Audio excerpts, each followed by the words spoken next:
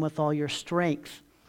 The second is this: you shall love your neighbor as yourself. There is no other commandment greater than these. A somewhat well-known pastor and author, Gordon MacDonald, shares a kind of transparent moment that he had with this passage. I think if we're all honest, we've all probably had our transparent moments with this passage, especially that second part there, to love our neighbor as ourself. Years ago, Gordon writes, he flew to Minneapolis to give a speech at a conference at the Minneapolis Convention Center. Near downtown Minneapolis, my taxi was stopped at a red light 4 cars back from the crosswalk. I noticed a homeless man lurching between the cars in the middle of the street. When he got to the front of my taxi, he fell and landed on his chin. I could hear the thud. His chin split open and there was blood all over the place. I got out and looked over the top of the door at this man 6 feet away, and these thoughts went through my head. I have a brand new suit on that Gail just bought me. I can't afford to get it messed up. I have to get to the Minneapolis Convention Center to speak in 15 minutes. I'm in a strange city and I don't know what to do. I don't have any medical training. I wouldn't know how to help this guy. I wonder if underneath there wasn't a fifth thought. If you're dumb enough to get yourself drunk, why should busy people stop and help you? I'm ashamed of this. I can't believe a Bible-believing Christian could find those thoughts in the filing cabinets of his soul.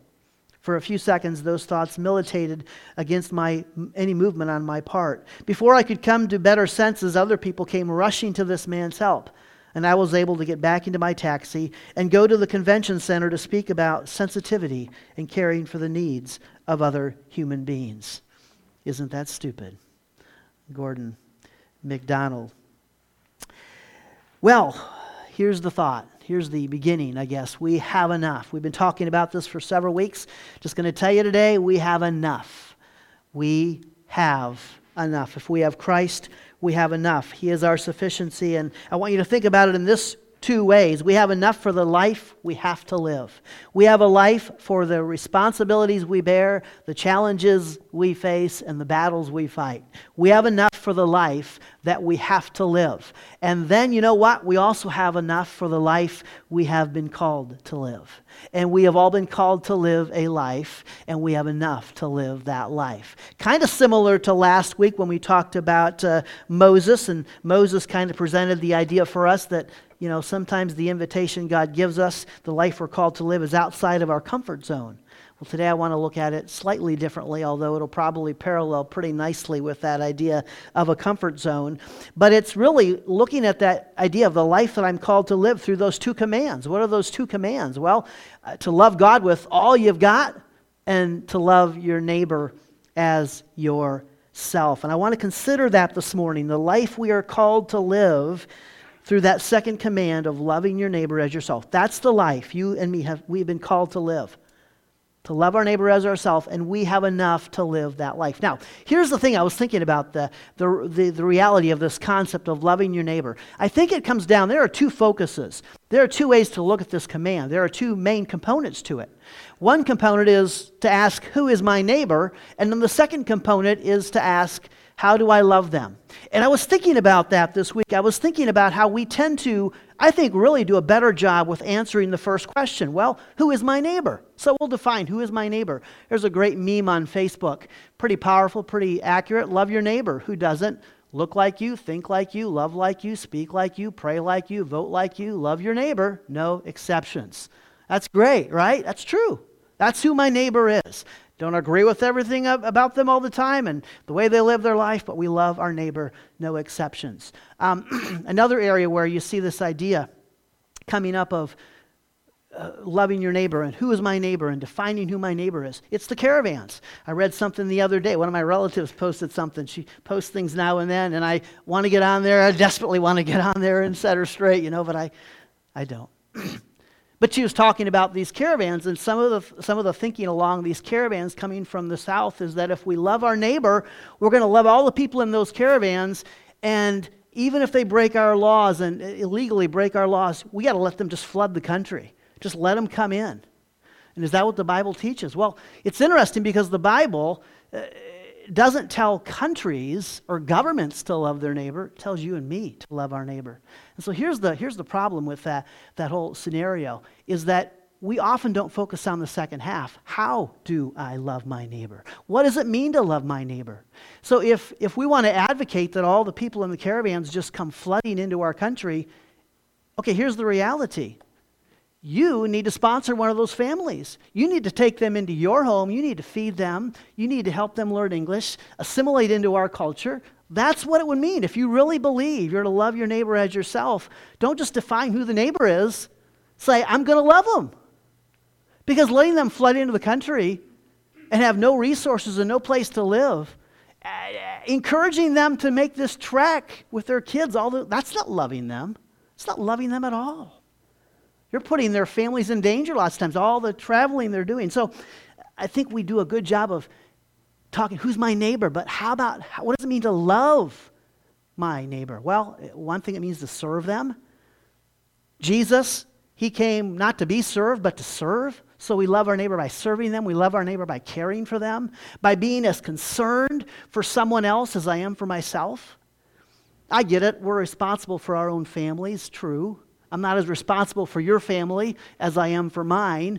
But there's this thing that if I care about the neighbor around me and I see them in trouble, I'm going to be concerned about them. So if I see them traveling in a caravan and I really am concerned about them, I'll really be concerned about helping them. Not just saying you can come in. I saw one of the memes says anybody can come in and live right next door to me. Well, that's great, but they got to be able to afford that house. We got to really think about what it means to care for them. And then thirdly, loving is giving yourself to them. Giving yourself away to love your neighbor. And we have enough to serve, to care, and to give to the neighbors all around us. I just think it's interesting that we do a good job defining who the neighbor is, but not necessarily how do we love them. And I can just tell you that we have a Sister Grace Church in Granville, Celebration Bible Church, and I just saw last week, you know what they did? They are sponsoring a refugee family. They are paying for their housing, and they're feeding them, and they're helping them get jobs, and they're doing exactly what it means to love your neighbor. That's what it means. That's what it means. And you know what that really does? That takes the politics out of it, because a lot of this is just politics. It takes the politics out of it and says, what does it really mean to love your neighbor? This isn't a liberal or conservative or a Democrat or Republican issue. This is a spiritual issue. What does it mean to really love my neighbor? Today, here's our big idea today.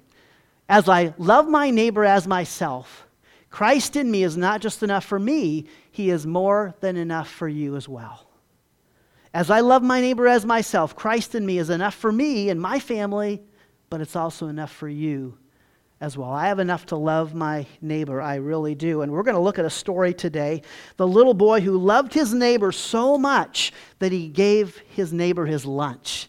And Jesus took his lunch, his 2 fishes and 5 loaves, and multiplied it and fed about 15 to 20,000 people out in the middle of nowhere. And I want us to ask this morning, what is the real emphasis behind this story? Why did Jesus perform this miracle, and how does it impact our lives today? Remember again, there is a life we have to live.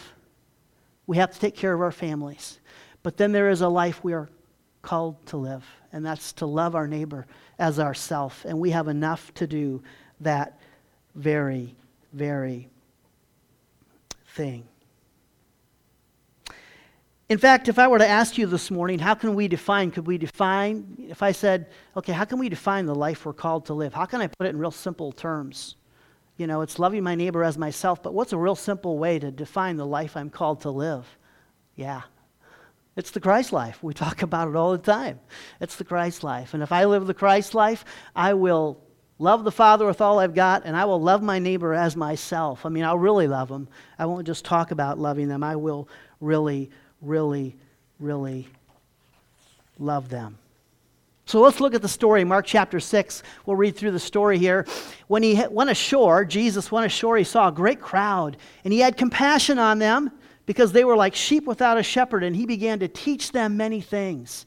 And when it grew late, his disciples came to him and said, "This is a desolate place, and the hour is now late. Send them away to go into the surrounding countryside and villages and buy themselves something to eat. But he answered them, you give them something to eat. And they said to him, shall we go and buy 200 denarii worth of bread and give it to them to eat? And he said to them, how many loaves do you have? Go and see. And when they had found out, they said 5 and 2 fish. Then he commanded them to sit down in groups on the green grass. So they sat down in groups by hundreds and by 50s. And taking the 5 loaves and the 2 fish, he looked up to heaven and said a blessing and broke the loaves and gave them to the disciples to set before the people. And he divided the 2 fish among them all, and they all ate and were satisfied. And they took up the 12 baskets full of broken pieces and of fish. And those who ate the loaves were 5,000 men, and that plus their families. So there was probably 15 to 20,000 people out here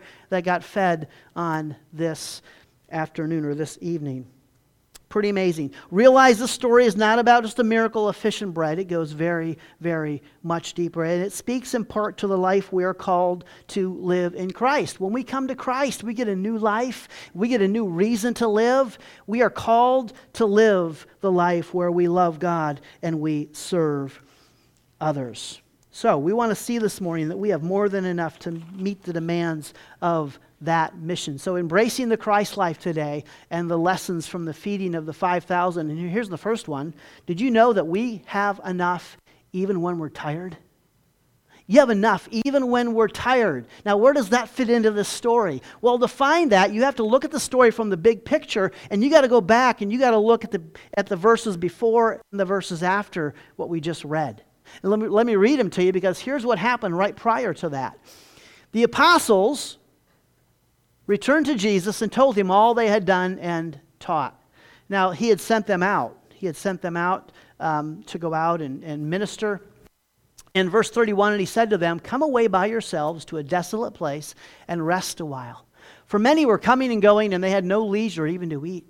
And they went away in the boat to a desolate place by themselves. Now many saw them going and recognized them, and they ran there on foot from all the towns and got there ahead of them. And that's where we pick up the story that Jesus saw them, had compassion, and ministered to them.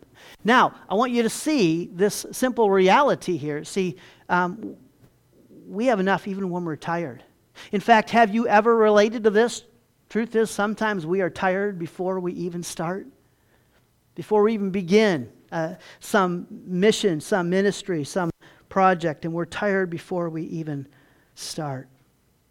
Each gospel writer, and this miracle is included by all 4 gospel writers, Matthew, Mark, Luke, and John.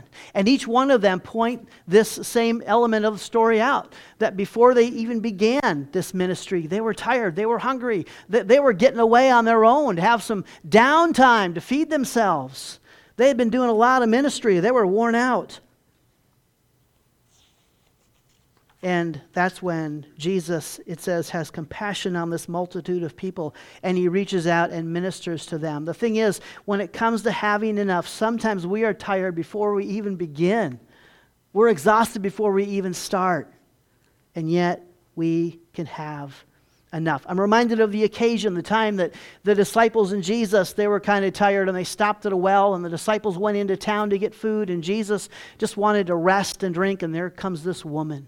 And he ends up in a conversation with this woman at the well. Remember how the story goes. And by the end of the story, she has basically responded to the gospel, and she's gone back into town to bring the whole town in to meet the Messiah. And the disciples return with food, and the disciples were urging him, saying, Rabbi, eat. But he said to them, I have food to eat that you do not know about. So the disciples said to one another, has anyone brought him something to eat? Jesus said to them, my food is to do the will of him who sent me and to accomplish his work. And I'm just amazed in the context here, how Jesus equates the ministry and the work that we do as a kind of food that can nourish and can satisfy our soul. And it can. The reality is there is something, when it comes to loving our neighbor through ministry, there is something that is satisfying and invigorating about that. And we can't often explain it, but it's true. And if you think about your own life and your own experiences, you might remember it. Let me give you a story. I kind of wrote this little scenario out. Listen to this. Picture it this way. You are tired and you're hungry, and you're heading home from a long day at work. I mean, you are really tired and really hungry. It is a rainy night out, and along the road you see a car broken down. You get the sense, the prompting from the Holy Spirit that you should pull over. You pull over and approach the car and find a young mother with a baby and a toddler. You can tell she is having serious problems by the tears she has been crying. She rolls down the window as if herself prompted by the Holy Spirit. You greet her with a smile and a question. Can you use any help? Supposing she has a phone and has already dialed her help in, you are not expecting much in the way of a reply. Surprisingly, though, she begins to express her need and to share her story. She was fearful of her boyfriend and took off with her kids. She wasn't sure where she was going, had little money and no real family to turn to. To make matters worse, her car had just broken down and she did not know what to do or where to turn. Now, mind you, you are what? Tired and hungry. But you call a tow truck for her car, take her and her kids into your car, and drive them to your house. You spend the night listening to her story, feeding her and her kids, and sharing counsel and advice that comes from the prompting of the Holy Spirit. Before you know it, this young, scared mother is sitting at your dinner table, responding to the gospel and receiving Christ as her Savior.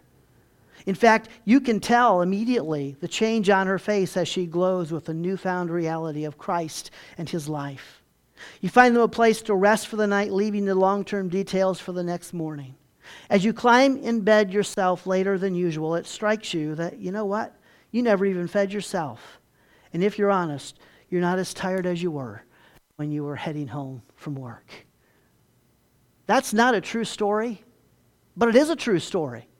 For people who surrender themselves to the Holy Spirit, it's true that God uses us in ways just like that. It's Jesus having a conversation at a well with a woman. It is Jesus feeding 5,000 people and ministering to them out in the middle of nowhere when He's tired and hungry.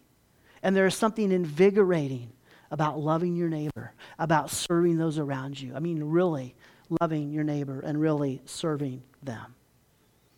The thing is, that is how the gospel works. You know, the gospel is more satisfying than the happiest meal you can ever buy. I'm just telling you, you can. And we need to know that. So when we are tired, we still have enough. We have enough to love our neighbor. Here's the second lesson.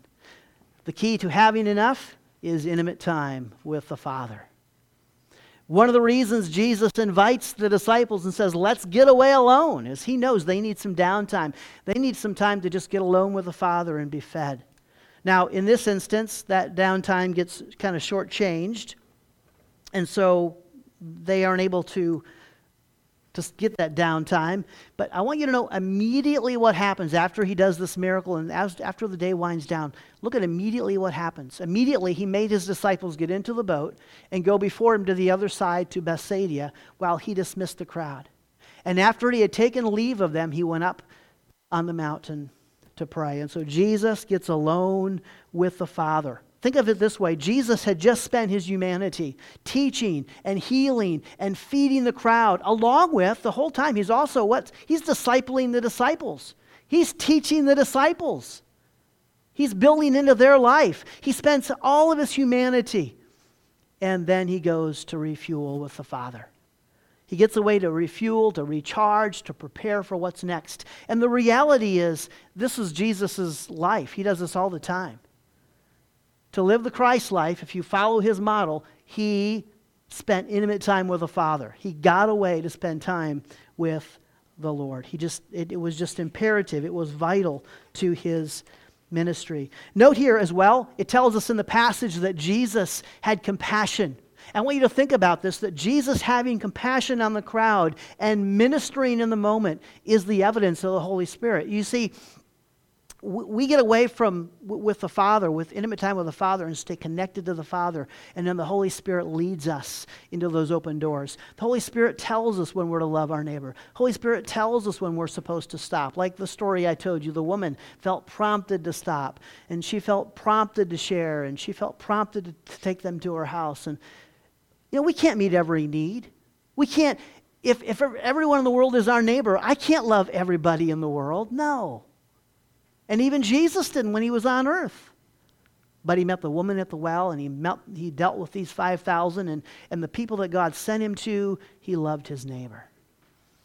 And so just the compassion in the ministry here shows us that he was connected to the Father.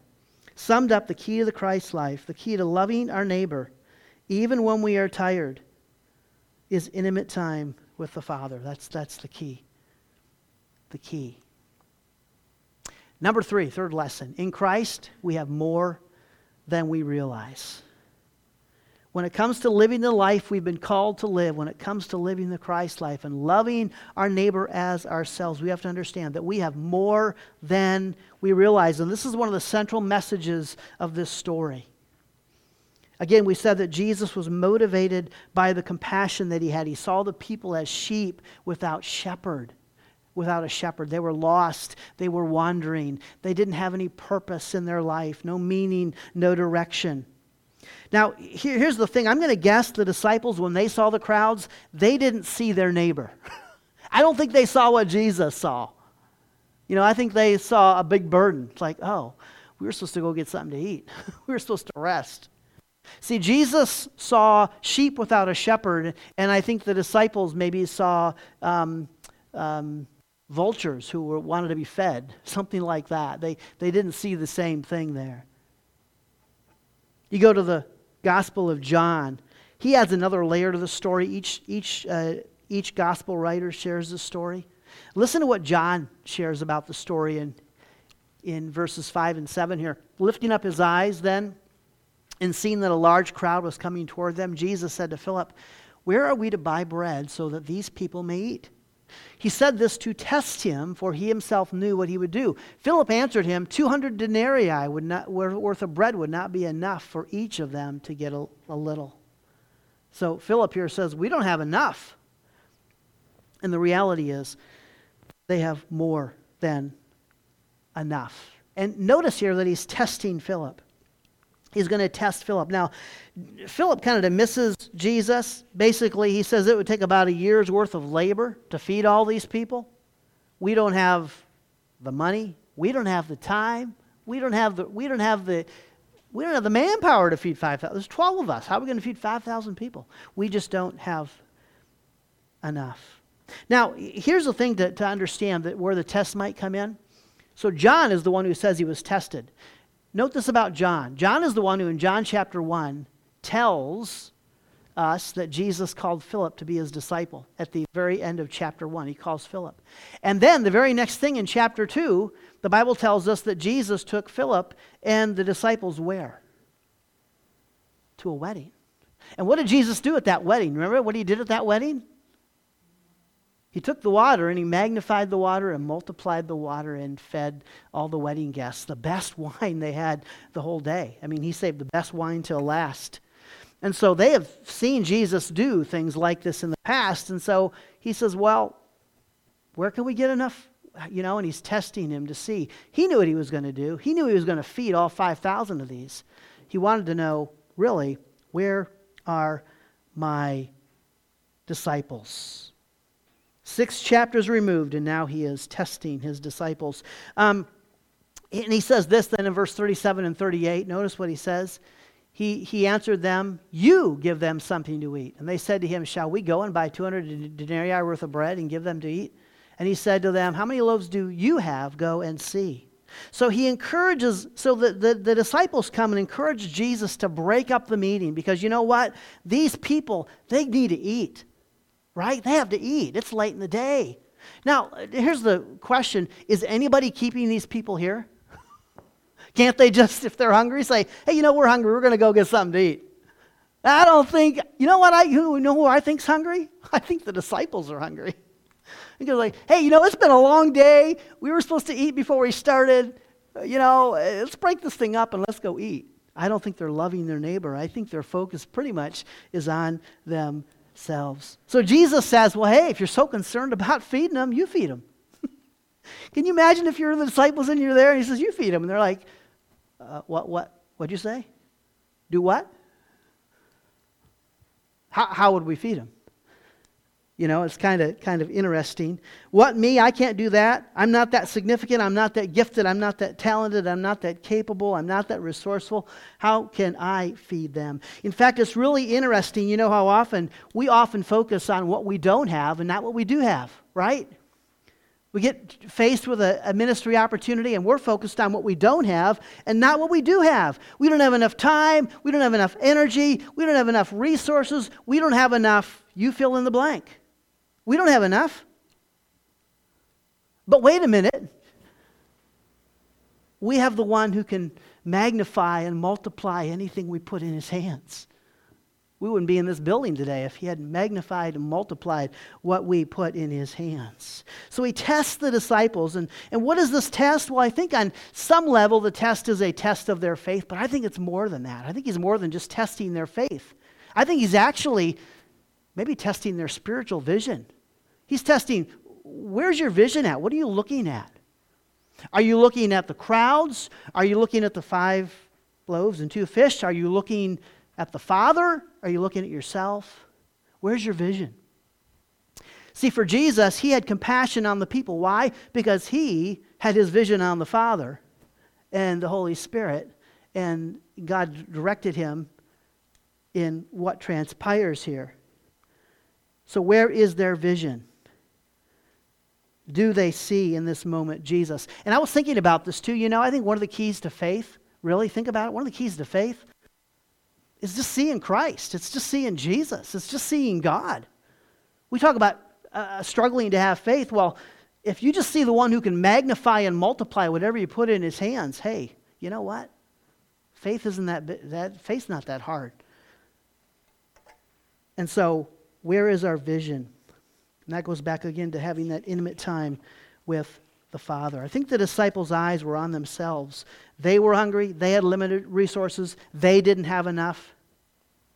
The thing is, if they had just seen Jesus, they would have known that they had enough.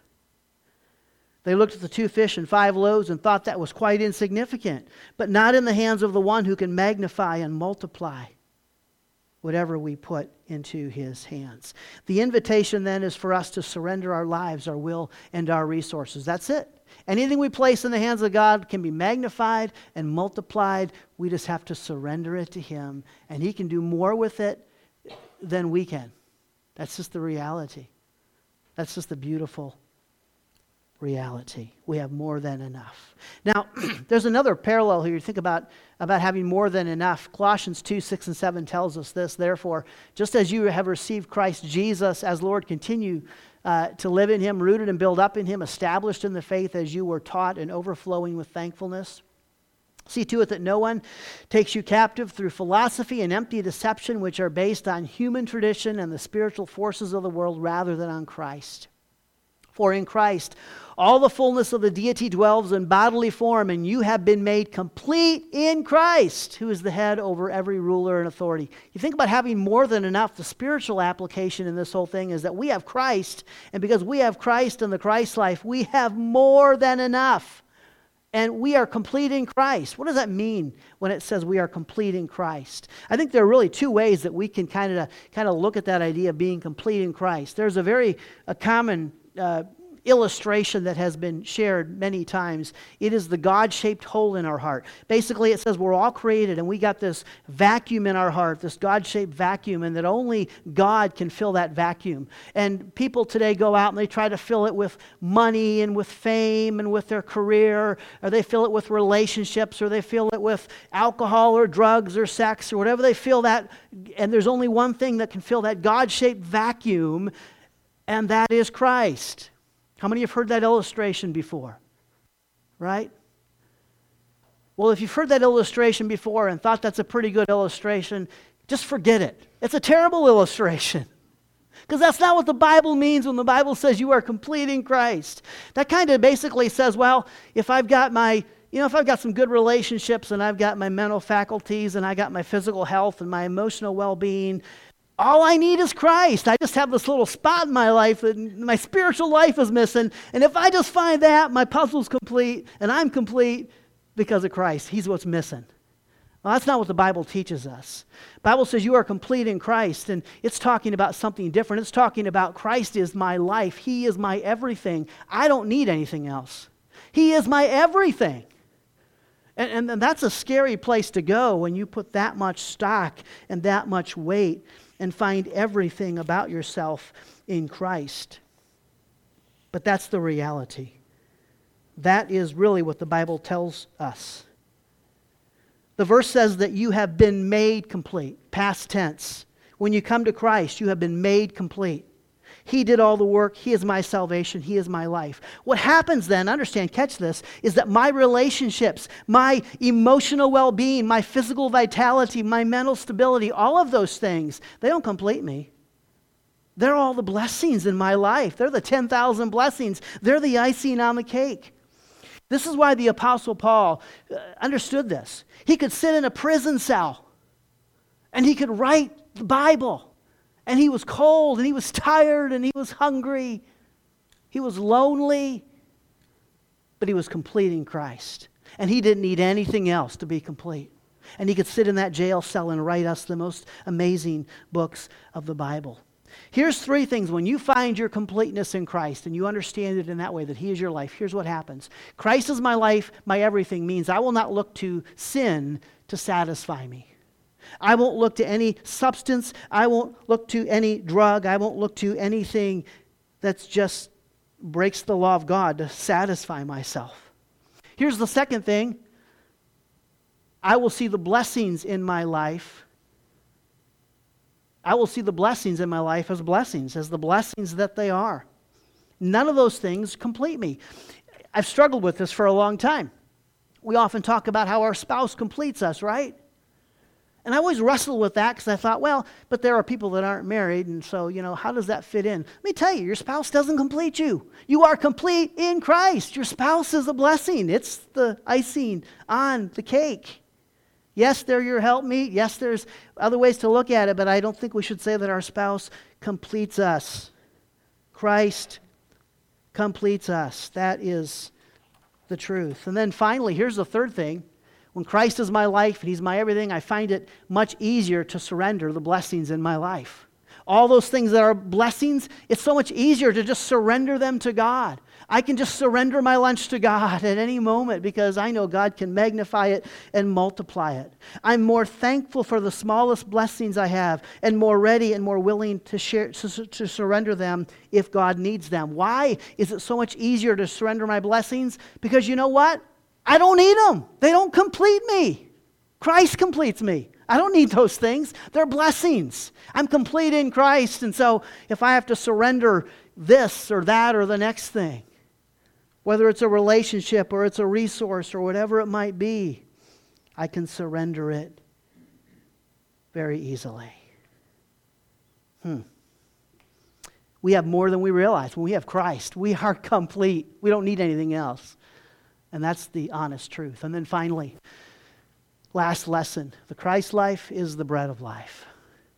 And if you really want to understand this story and understand why Jesus told this story, you just got to, like always, you got to find the gospel. Look for the gospel in every story of the Bible. If you look, you will find the gospel. And the Christ life is the bread of life. And it's not hard to find the gospel in this story because here's what happens. So Jesus got away into the mountain, right? Spent some time with the Father, and the next day he hooks up with the disciples again. Well, actually, they hooked up that night. That night is when the storm is on the water, and he comes walking on the water and freaks all the disciples out. And the next day, anyway, they're over at the other side of the lake, and all the people that he fed, they show up again. There come the vultures. No, here come the sheep that really need a shepherd. But anyway, they show up, and Jesus is going to preach one of his most powerful and one of his most controversial messages on the other side of the lake the next day. When they found him on the other side of the sea, they said to him, "Rabbi, when did you come here?" Jesus answered them, "Truly, truly, I say to you, you are seeking me not because you saw signs, but because you ate your fill of the loaves." "Do not work for the food that perishes, but for the food that endures to eternal life, which the Son of Man will give to you. For on him God the Father has set his seal. Then they said to him, what must we do to be doing the works of God? Jesus answered them, this is the work of God, that you believe in him whom he has sent. Just catch that for a minute. So what's the work of God? How do we earn our salvation? What's the work of God? Believe. Yeah, we don't do anything. He does all the work. I just love that. This is the work of God, that you believe in him. You don't got to work for it. You just believe. So they said to him, then what sign do you do, that we may see and believe you? What work do you perform? Our fathers ate the manna in the wilderness, as it is written, he gave them bread from heaven to eat. Jesus said to them, truly, truly, I say to you, it was not Moses who gave you the bread from heaven, but my Father gives you the true bread from heaven. For the bread of God is he who comes down from heaven and gives life to the world. They said to him, sir, give us this bread always. And here it is. Jesus said to them, I am the bread of life. Whoever comes to me shall not hunger, and whoever believes in me shall never thirst. But I said to you that you have seen me and yet do not believe. See, Jesus knows their heart at this point. He knows that their heart is just not tender to him. He knows that really they're not interested in physical food. They're not interested in spiritual food. They're interested in the physical food. They just want him to be their leader because you know what? He fed them a great lunch. Boy, if you can feed us like that every day, you can be our king. We'll bow down to you if you can give us meals like that all the time. That's pretty cool. And yet Jesus is here for far more. He's here for the spiritual. And so Jesus fed the people not to meet a physical need, but to introduce a spiritual need. He could have sent them home to eat a meal. But no, he wanted to introduce a spiritual need, and he knew that the next day probably this would arrive. He'd have the opportunity to use this to teach them this incredible sermon. I believe he had compassion on the people. He fed them. I think he fed them to test the disciples. I think he fed them to grow the disciples. But I think he also fed them because there was a spiritual need he was going to introduce to them.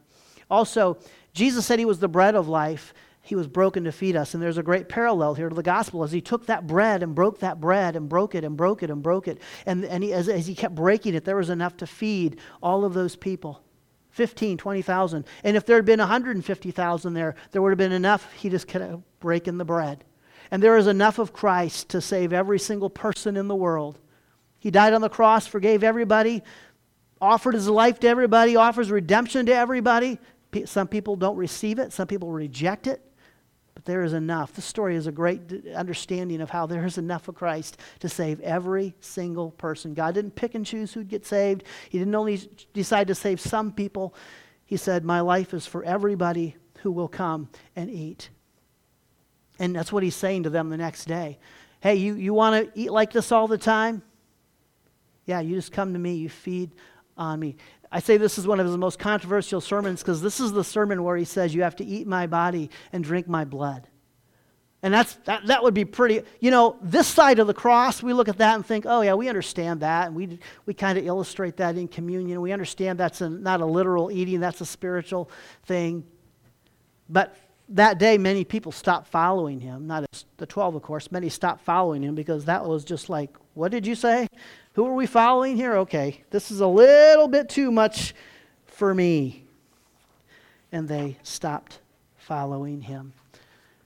To live the life I was called to live is to give myself away. Just as Christ broke himself and fed the masses and the multitudes, we likewise can give our lives away. We can break ourselves and we can feed all of those around me. I can. And realize this meal satisfied the people. It said they were satisfied when they were done eating. And the reality is the bread of life will truly satisfy us like nothing else. And there are so many people that just don't know Christ and they just don't understand it. They've just never been really introduced to it. What does it mean to give myself away? It means to love my neighbor when it is hard. And let me tell you, there are some people that are really hard to love. It is true. There are some people that it is desperately hard to love some people. You might have heard the story about a woman and her husband who came to a pastor and said, we're going to get a divorce, but we want to come to make sure you approve of it. There are people who come to the pastor hoping that when they say there is no feeling left in their marriage, the pastor will say, well, if there's no feeling left, then the only thing you can do is split. Instead, the pastor says to the husband, well, you're supposed to love your wife as Christ loved the church. Can you do that? And he says, well, I can't do that. And he says, well, okay. Well, the Bible says you're supposed to love your neighbor as yourself. Can you do that? He says, oh, I can't do that. He says, okay, start at an easier level. Bible says to love your enemies. So, start there. Love your enemies. Some people are hard to love. Some people take a lot of patience and a lot of time and a lot of energy and a lot of mercy, a lot of strength. Some people are hard to love, right? There are people like that. We know people like that. We have more than enough to love our neighbor even when it is hard. Not just talk about loving them. Not just saying, you can come to my country and live next door to me. It's like, no, I'll really love you. I'll really show you Christ. I will really give of myself for you. And then the second way that we give ourselves away, there it is, Matthew 5:44, love your enemies. But here, second way we give ourselves away is to feed my neighbor when they are hungry. To feed my neighbor when they are hungry. Just like Jesus fed the 5,000, we have the bread of life. We need to feed our neighbor. And I was reminded of these verses. It just struck me as I thought about this. In a very real way, as I love my neighbor, as I care for them, as I serve them, as I give to them, I need to know that I have the bread of life and I can give myself away. And Matthew 25, remember this passage? Jesus said, I was hungry and you gave me no food. I was thirsty and you gave me no drink. I was a stranger and you did not welcome me. Naked and you did not clothe me. Sick and in prison and you did not visit me. And they asked him, well, Lord, when did we see you hungry or thirsty or a stranger or naked or sick in prison and we did not minister to you? Then he will answer them saying, truly, I say to you, as you did not do it to one of the least of these, you did not do it to me. There is a sense where we're to love God with all we have. And how do we love God with all we have? By loving our neighbor as ourselves, by feeding them when they're hungry, by giving of ourselves. We have the bread of life, and we need to be so aware of that. And there's just one last thing here that we need to know then, because when they get done with this miracle, they gather up 12 basketfuls left of food. And here's the thing, the 12 baskets of leftovers prove that we have more than enough. We have more than enough. We can give and we can give. If we spend time with the Father and we get recharged, we have enough for the life we are called to live, for our family and for ourselves and for our responsibilities and our challenges and our battles. But we also have enough to love our neighbor and to help our neighbor with his challenges and to help our neighbor fight his battles. That's the truth. Sometimes we are tired before we even begin. We have enough even when we're tired. The key to unlocking the Christ life, the key to having enough, is intimate time with the Father. And in Christ we have more than we realize because we are complete in Christ and we need nothing else. And finally, the Christ life is the bread of life. We have the bread of life. And the thing is, Jesus shows us that it is satisfying and invigorating when we love our neighbor and when we give ourselves away. Let me leave you with this last thing here. Somewhat well-known pastor shares this story. I walked down Chestnut Street in Philadelphia. There was a filthy bum covered with soot from head to toe. He had a huge beard. I'll never forget the beard. It was a gigantic beard with rotted food stuck in it. He held a cup of McDonald's coffee and mumbled as he walked along the street. He spotted me and said, "Hey, mister, you want some of my coffee?" I knew I should take some to be nice, and I did. I gave it back to him and said, "You're being pretty generous giving away your coffee this morning. What's gotten into you that you're giving away your coffee all of a sudden?" He said, "Well, the coffee was especially delicious this morning, and I figured if God gives you something good, you ought to share it with people. I figured this is the perfect setup." I said, "Is there anything I can give you in return?" I'm sure he's going to hit me up for $5. He said, "Yeah, you can give me a hug." I was hoping for the $5. He put his arms around me. I put my arms around him, and I realized something. He wasn't going to let me go. He was holding on to me. Here I am, an establishment guy, and this bum is hanging on to me. He's hugging me. He's not going to let me go. People are passing down the street. They're staring at me. I'm embarrassed, but little by little, my embarrassment turned to awe. I heard a voice echoing down the corridors of time saying, "I was hungry. Did you feed me? I was naked. Did you clothe me? I was sick. Did you care for me? I was a bum you met on Chestnut Street. Did you hug me? For if you did it unto the least of these, my brothers and sisters, you did it to me. And if you failed to do it unto the least of these, my brothers and sisters, you failed to do it unto me." We have enough to hug anybody, even our enemies. Let's pray. Father God, Thank you that we have enough. And I don't know what part of this message today speaks to us personally. But each one of us can probably find a component in here that really speaks to us. And I'm just struck by the fact that I am complete in Christ and I need nothing else. And I pray we would all realize that. And God, I want to pray a special prayer right now, compelled to pray just over everybody in this room. Every life here, every family represented. And Lord, I just want to pray that you would open our hearts and open our eyes. That we would see you, first of all, we would see the Father, and that as we see the Father and as we hear from the Holy Spirit and as we see Christ in us, that you would help us see around us then, everybody we come in contact with. Whoever needs us to be a neighbor to them, that we wouldn't just talk about it, but we would really reach out and we would serve and we would care and we would give of ourselves. And just show us what that looks like, even this week. And when we think we don't have enough, help us realize that we have enough if we have you. And may you magnify and multiply everything we put in your hands this week for your glory. In Jesus' name, amen. Amen.